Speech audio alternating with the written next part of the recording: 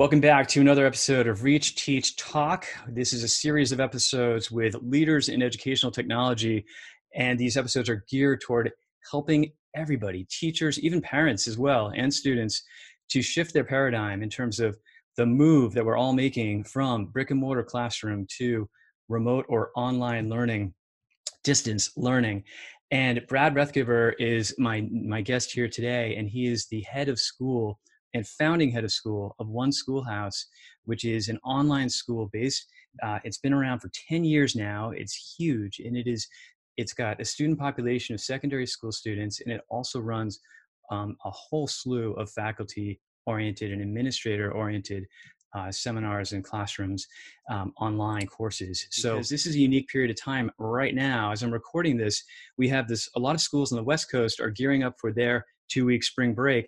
A lot of schools on the East Coast are gearing up for returning from their 2-week spring break next Monday. So we've got teachers who have just dabbled in this and are just getting their, kind of their sea legs and may have questions. And we've also got teachers who have no idea in their heart and in their conscience about what this is going to involve. And there will be some anxiety, natural anxiety that they may be feeling. So today we're talking about building a synchronous curriculum and the idea of using, whether it's a platform like what we're using today, which is Zoom, or whether it's Google Hangouts, or whether it's just Skype or something, the platform matters less than the ability to connect live, and that's the synchronous platform.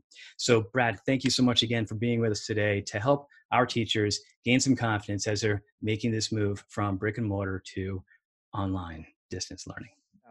Thanks, Ned, for having me on today. It's great to be able to connect with you, and it's great to be able to connect with teachers from around the country. Just for a little bit of background, folks, we work with about 650 schools annually on our student program and our professional learning program. And over the last couple of weeks, we've worked with somewhere in the neighborhood of 300 to 400 independent schools around the world, dealing with some of these challenges that we have right now. So that's some of the kind of frame of reference point that I bring to this conversation. We do have, as Nat said, 3 overriding principles that we suggest everybody to just keep in mind as they're designing things that are appropriate for their schools, knowing that the solutions that I might be talking about today could be a little bit different for schools on a school-by-school basis because of things like their mission, ideally because of things like their mission, but also because of their school population that they're dealing with, the type of community that they have, where their students are. There are a whole bunch of variables at play, but I'll try to give some general overriding ideas. The first of the principles is just to be calm and pause. Remember that school is not the most important thing right now, safety is. And safety can look really differently in a lot of different communities. And so being aware of what's going on in your community, what your students might be experiencing is particularly important at this time. And students are looking to you as faculty members as that kind of sense of calm in their life. You're providing them a routine that we know is important in a time of crisis. Psychologists will tell you that routines are incredibly important in times of crisis. The second thing is to make sure that you're being straightforward and clear. People have heightened anxiety at a time of process and cannot process information, particularly new information, as easily as they typically would be able to. So from an administrative level, this means thinking about solutions for your school that are as simple as possible without retraining everybody immediately at this time. And for the teachers, this means probably simplifying your curriculum down to its essence in a way that you might not during the fourth quarter typically in your school. So thinking about carefully what is really important and essential in what I'm doing with my kids right now and what might not be. And then the third thing is to create simple solutions. We are emphasizing, perhaps even overemphasizing to schools these days, that they want to simplify everything. Everything that you're doing at school, just simplify it because it's going to be much easier to create and add some complexities back in later on than it will be to take away anything that you create now. Moreover, you don't have all the answers that you may want to all of the questions that you have, be they from health officials or regulators or states or other entities out there. And so you don't want to go ahead and recreate the wheel totally at school, but instead think about what your school is doing uh, uh, on a regular basis and simplify that down again to its essence. Brad, what you're just saying about simplification, it got me thinking about something that I haven't thought of before, and that is about the timing of this situation. Because, I mean, I remember as a teacher and administrator, the idea of fourth quarter being this is the time that I have to finish the curriculum, I have to complete this, I have to get this done before this set of final exams or the AP or whatnot. And the advice that you're giving is so prescient because it's the idea of it's we need stability. And you have a great quote, by the way, on your webinar, where you say a couple of times, don't let the perfect be the enemy of the good." And is that would you say that that is what really we need to keep in our forefront of our minds? I think there are a lot of independent school teachers, Nat, who absolutely need to keep that in the front of their minds, especially independent school teachers, all teachers just generally, because we're often perfectionists as teachers. We like to have things under control. We like to have the exact boxes that we kind of are used to. We don't have that luxury anymore. Uh, and so really don't let the perfect be the enemy of the good. If I can, I'll give you one example of that. Um, we've been working with a lot of teachers about who have been thinking about how am I going to video a lesson that I can give to my kids. And we'll talk more about this, I think, in a second when we talk about the difference between distance learning and online learning. But for a second, play with me here on this one. Faculty members have been thinking about kind of like, how do I record a lesson? And they've been getting frustrated when they've been trying to do it because they realize that it's really difficult to video record yourself and watch yourself on film for 7 minutes, kind of delivering a mini lesson.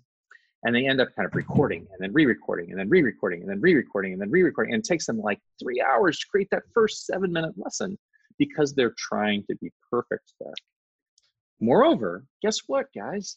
There is probably that lesson out there from 25 or 30 or 2,000 other educators. And so we're probably better off spending time on something like getting together video lessons for kids, of curating content rather than creating content. It's the exact example of why we can't let perfect be the enemy of the good. In this case, in this moment, we are strongly suggesting to schools to move to distance learning, not online learning. So what's the difference there? In distance learning, you're taking the same pedagogical approach and finding its remote or online counterpart for delivering the lessons in the same way. So delivering your content and your work in your class in the same way. Online learning is very different. Online learning is what we do at One Schoolhouse for courses that we offer. And on online learning, we have totally recreated our pedagogical approach to teaching and learning, thinking about time and space and tools and materials very differently. I will tell you that it takes 6 months to train a great independent school teacher who already has a growth mindset approach and wants to move to that format to be a great online teacher. Folks, we don't have 6 months. In many cases, we're doing this in 2 days. So we're suggesting to schools to move to distance learning, where again, you're just finding the remote equivalent. How this plays out then is that schools, we suggest, should be following basically a simplified version of their bell schedule on a daily basis, so that they have math instead of in room 123 in Ms. Smith's Zoom classroom. And they have English instead of in room 101 in Mr. Smith's English classroom. Does that make sense? Absolutely. So in Mr. Smith's Zoom classroom. So you're moving to synchronous lessons that should be accessible to kids. This is, by the way, middle school, upper school, probably kind of going down to 4th grade. You're moving to those synchronous lessons so that kids can also start to build that routine and have that face-to-face connection with their teachers. And most importantly, probably from the teacher perspective, to make sure that they're building in social emotional checkpoints with kids during each class that they have.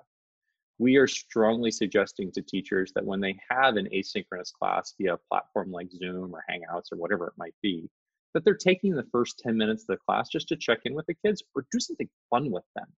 Talk to them about something great that happened in the last week, or talk to them about, play a game with them, or do something that kind of helps get that framework of joy into that classroom in that online space, and lets the kids, Nat, as you know so well and articulate so well in so many other forms, lets the kids know that the teacher really cares about them and cares about them as a person, so that the learning can start to come through too.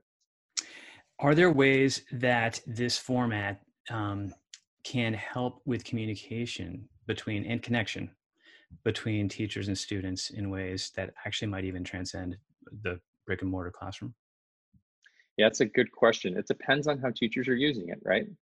So this might get into kind of 2.0 stuff. So if we're talking about kind of how you've gotten this up and going, then you're starting to think about, well, what do I have the capability to do now that I didn't have the capability to do before? And there are some of those things. And some of those might be bringing some of those asynchronous online teaching tools into our classrooms a bit more. So you might be thinking about like discussion boards um, uh, and other things like that in a way that you didn't necessarily do in your face-to-face classroom. Again, we kind of see that as kind of 2.0 once you've gotten your feet wet and gotten into the classroom. Discussion boards, I'll just say, and Nat knows this too, are very good in particular for introverted students. It's a way to really engage an introvert in a way that is difficult to do in a live classroom. And so it's almost like the companion to me of Harkness discussion that you might have in a face-to-face classroom. Like have the face-to-face Harkness discussion, and you can do that, of course, in these video type classrooms like we're talking about. But then also have some online discussion boards where you can engage introverts in a different way. And you mentioned in your webinar also about the importance of checking in with your students and seeing, how's this going so far? What's the value in that, Brad? Yeah, you want to be inviting feedback, both on the individual classroom level, and then you want to encourage the administrators at your school to be inviting feedback from families, from students, et cetera, as time's going on. Because you're going to want to think about this almost in like 2-week increments. So I've gotten up and going and I think that I'm doing the right thing, but I don't know exactly, in the tech world, they call this what the user experience is.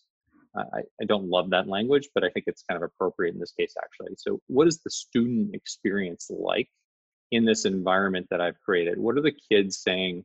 How are some of the other teachers in my school doing things differently? And what are the kids picking up on that they really like in some of those other classes? Just 2 open-ended questions every couple of weeks can be really helpful. What's going well? What are you liking? And what do you wish was different? Doesn't mean you're going to do all the things that the kids say, but they're going to value tremendously that you're listening to them and you're responding to them, and that you're probably coming back to them and saying, hey, I heard this, this, and this, and these 2 things we're doing, and these are great, and this is why we're doing these things. This third thing we can't do, and here's why for this. So it's a way to really engage kids a little bit differently than we tend to do in a face-to-face classroom. Although I'll tell you, I hope that that's one of the takeaways that folks have when they go back to face-to-face teaching, hopefully this fall. Me too. And actually just this idea of checking in, Brad, makes me think about, you used a term earlier in the conversation about, which is growth mindset.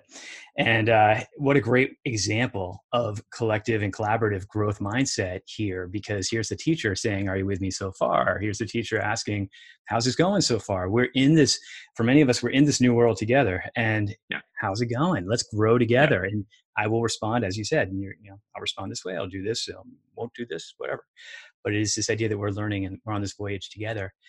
In wrapping up, is there any advice you can give to teachers in terms of, look, they've been in the same classroom for 2/3 of the year, right? Assuming full year courses, and they've had 2/3 of the year to build relationships, connect with their students, to build trust, but all in the sense of creating a classroom ethos.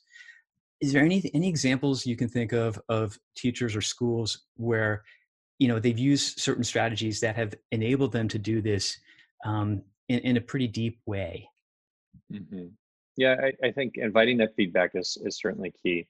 Another lesson, I probably should have mentioned this before, Nat, you mentioned some East Coast schools are just going back next week. And so if you're in a school that has not yet gone to this format, one of the things we suggest to do on the first day back in this new format is to reset ground rules and to invite kids into the process of what ground rules look like in your class given this new set of circumstances. So just those types of things you do on that first day of class. Often we're kind of inviting kids in to create what the ground rules are for our discussions, and to make sure that we're creating community as a class together. Do that type of thing in the first class back, and take the time to do that.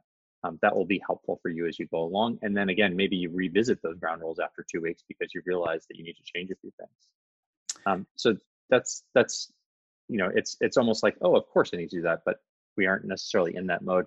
It goes to kind of just this, though, be calm and pause, just be straightforward and clear, and create super simple solutions for kids in this environment, including doing things perhaps that you might not feel like you have to do again, but it can be good to just check in, and it gives the kids kind of a sense of calm and grounds them nicely. That's excellent. Don't let perfection be the enemy of the good.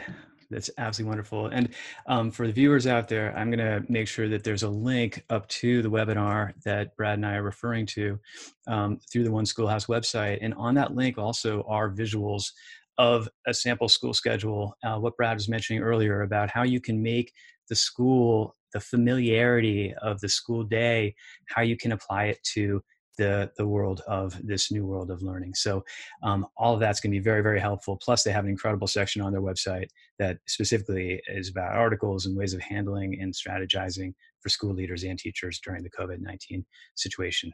So Brad Rathgeber, thank you very much from One Schoolhouse. Thank you so much for your time today with this podcast. My pleasure. Good luck, everybody. Thank you.